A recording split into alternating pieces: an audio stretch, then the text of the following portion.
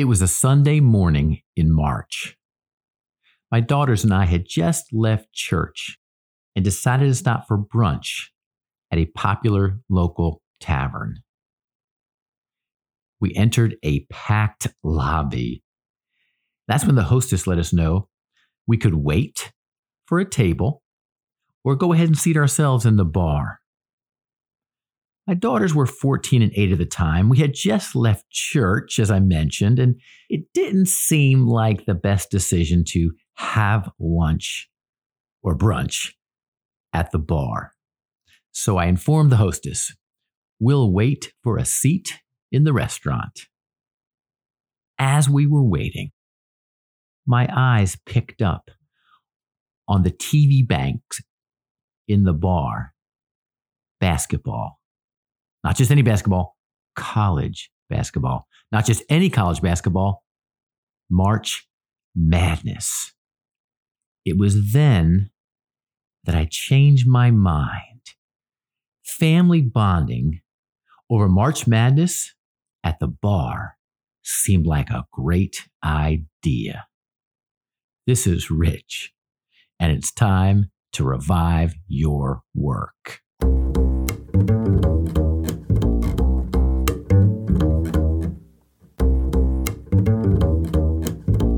As my daughters and I pulled up our chairs to the bar, I noticed the game between Bradley and Pittsburgh. It was closely contested. Now, the scoreboard is on the top right of the TV screen.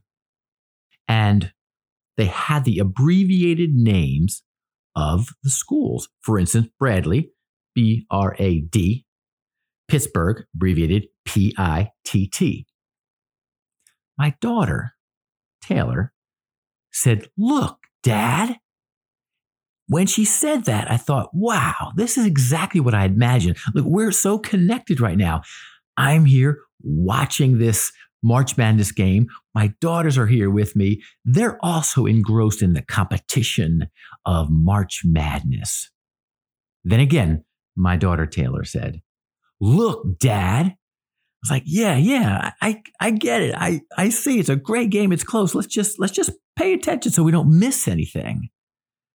Then one final time, she said, "No, Dad, look, Brad Pitt."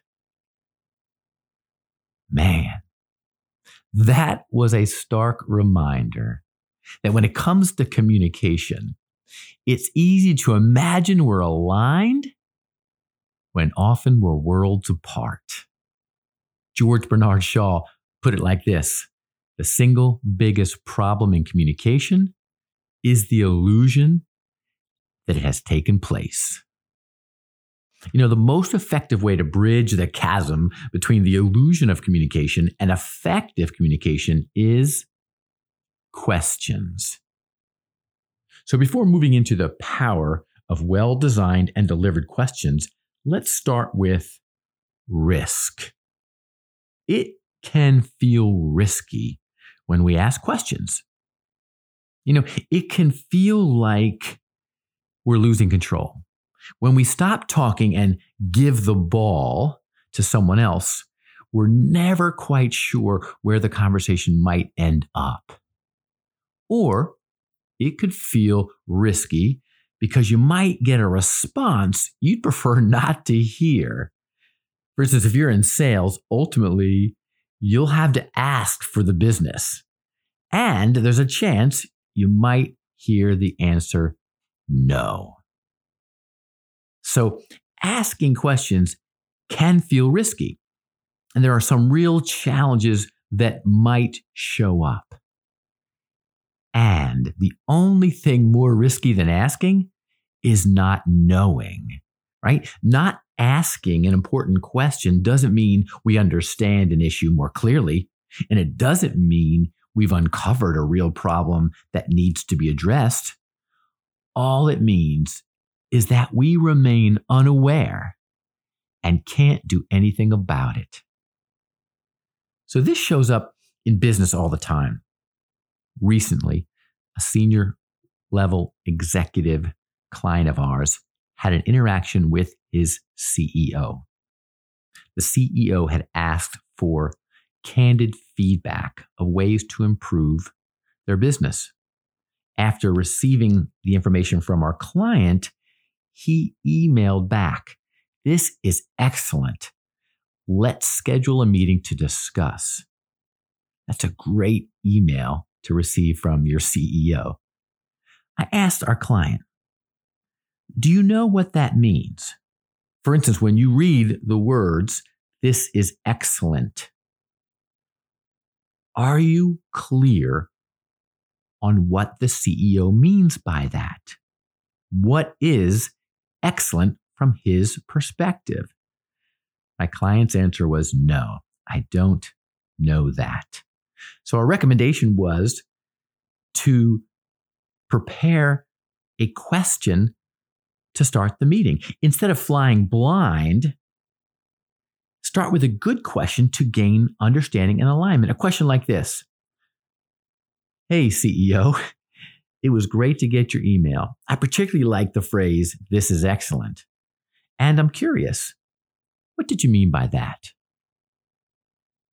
Another client had an interaction with a senior level executive, and this client was providing a quarterly report for that executive when he heard this phrase, "Next time, let's make the report more strategic."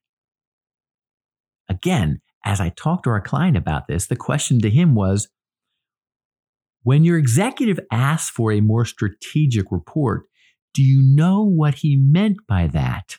Again, the answer was no. So the preparation was, or the action was, reach back out to the senior executive and ask the question, when you say a more strategic report, help me understand what that looks like. One of my early mentors in sales taught me a lesson. And it went like this: whenever I returned from a client visit or a potential customer visit, she would ask me, "How did it go?" I'd begin debriefing. When she heard me use this phrase, "Well, I think," she would immediately pause. "Wait, did you say I think?" As my voice began to tremble, I would say, "Yeah, I did say that." To which her response was, "What do you mean you think? How come you don't know? Why didn't you ask the question to know?" Rob Bell says it like this: questions aren't scary. What is scary is when people don't have any. We could ask questions to gain clarity and alignment, or not ask them and start guessing. Which one sounds like the greater risk? Okay, so now that we've decided to be courageous, right, to address the risk, but understand that what's more important than the risk, or what's a greater risk than not asking, is not knowing, let's embark upon the skillful questioning journey. So where do we start? Everything starts with our mindset, our intent. So let's start with disposition. There are some key qualities that we want to possess as an effective questioner. For instance, we want to be curious, which is a great childlike trait. Childlike is not childish, right? Some reason along our adult journey, curiosity gets beaten out of us. If we could re-embrace our childlike curiosity, we'll be better questioners. The reality is, I know what I think. I'm curious about what you think, and the only way I can know what you think is to ask you a good question. Along with curiosity, be sincere. Now, the word sincere, its root is in the Latin sine cera. Sine cera means without wax. So basically, when you compliment someone on being sincere, you're saying that they are wax-free, which means they are authentic, that they are not wearing a mask, that they are comfortable and confident in their unique flaws and their humanness. So as we ask questions and engage in the questioning process with people, we want to be real.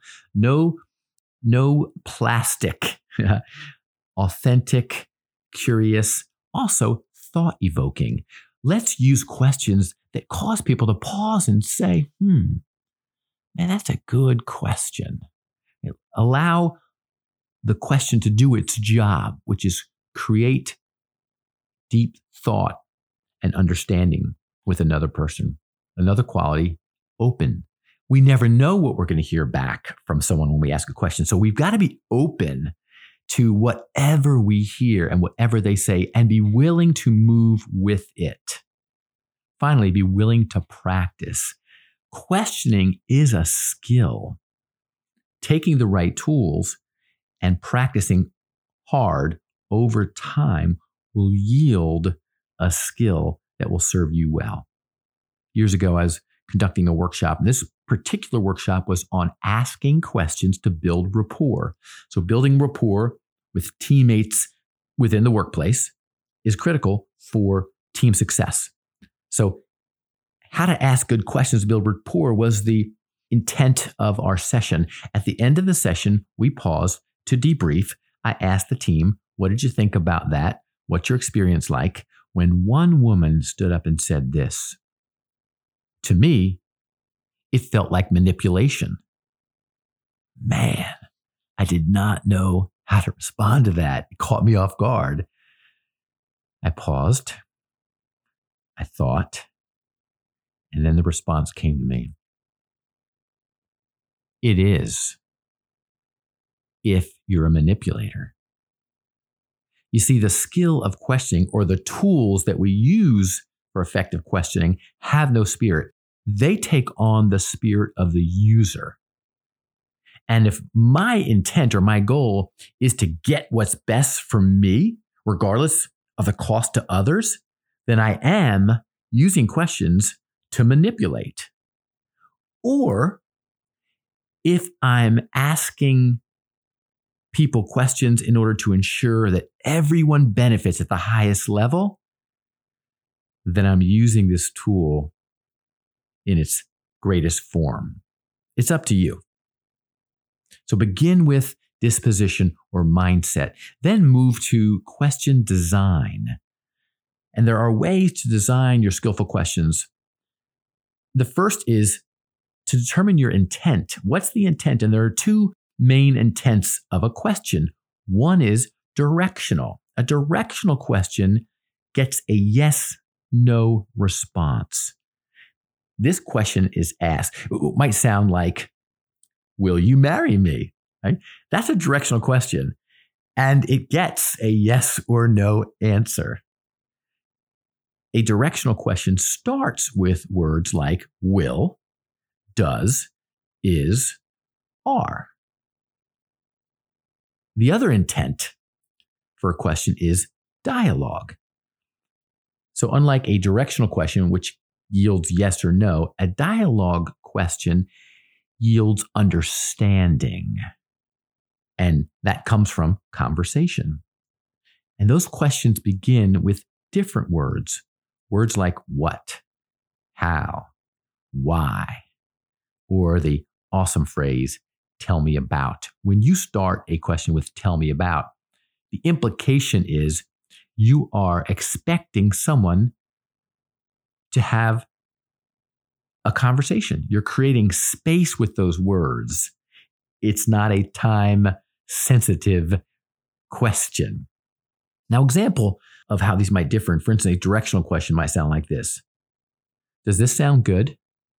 Right? So the answer is going to be yes or no. You could take that same idea and change it, and it could sound like this. How does this sound? Does this sound good? How does this sound? The key is to know what your intent is. Do you need the direction, the idea of, will you marry me? That's the right question at the right time. If you ask it too early, it's inappropriate. And if you never ask it, you'll never seal the deal. You'll remain single. So asking that directional question at the right time makes a lot of sense. And to know when to ask a dialogue question also makes a lot of sense. Here's the challenge with those questions. If you were to record yourself asking questions over the last month, the last 30 days, every question you asked, you recorded and you had transcribed, what you would find is that the large majority of your questions would be directional. That's the default space that most people go to. And the question is, why? Why is that the case? The answer is they're easy. Now, asking yes/no questions, directional questions, are easier. They feel more efficient, and they might be when they're used well. They're not always effective, and they also feel less risky. The opportunity for most of us is to trade in some of those directional questions for dialogue questions. In other words, switch over, become more of a dialogue questioner because of the understanding that it yields and the discipline it takes to really listen to someone with the intent to not judge, but to know them better and to understand them better. So consider that moving forward. Use more dialogue questions. The last step after disposition, which is mindset, and design, is the delivery.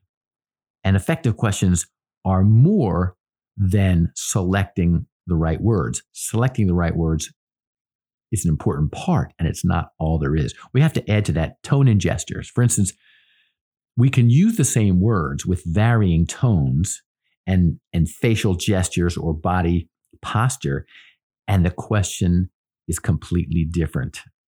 For instance, when a child might be apologizing to an adult for being rude, your kid's rude, you say, you got to apologize to that person. And your child goes up and says, I'm sorry. Right? The words were correct. I'm sorry is appropriate apology language, except when it's delivered with a tone and gestures that say, I'm not really sorry. My dad is making me do this. So we know that. We see it in children. We're not always as aware of it on ourselves. So tone and gestures, brevity, questions that are shorter, that have less words, are almost always better. If the question is a run-on sentence and ends up being a paragraph, by the time you finish, your listener has no idea what you're asking. So tone and gestures, brevity, and then one at a time. Avoid the question train. That is 3 or 4 questions back to back, as if you can't decide which one you really want them to answer, or we call multiple choice questions. Multiple choice questions might sound like this. Let's say you're listening to a sportscaster interview an athlete after a game. They might say, wow, what a game. That must have been so emotional. What were you feeling out there? I mean, were you excited or were you afraid or were you sad? Right? The question that was effective happened to sound like, what were you feeling like out there? ? Stop. But to add the 3 or 4 multiple choice questions afterwards dilutes the power of the question, and it's unnecessary. Let the responder decide on their own. They don't need our A through C options. Okay, so skillful questions, they're really the result of disposition, design, and delivery. So here's something to consider. The person asking the questions is in charge. Now, I don't mean that in a controlling sense.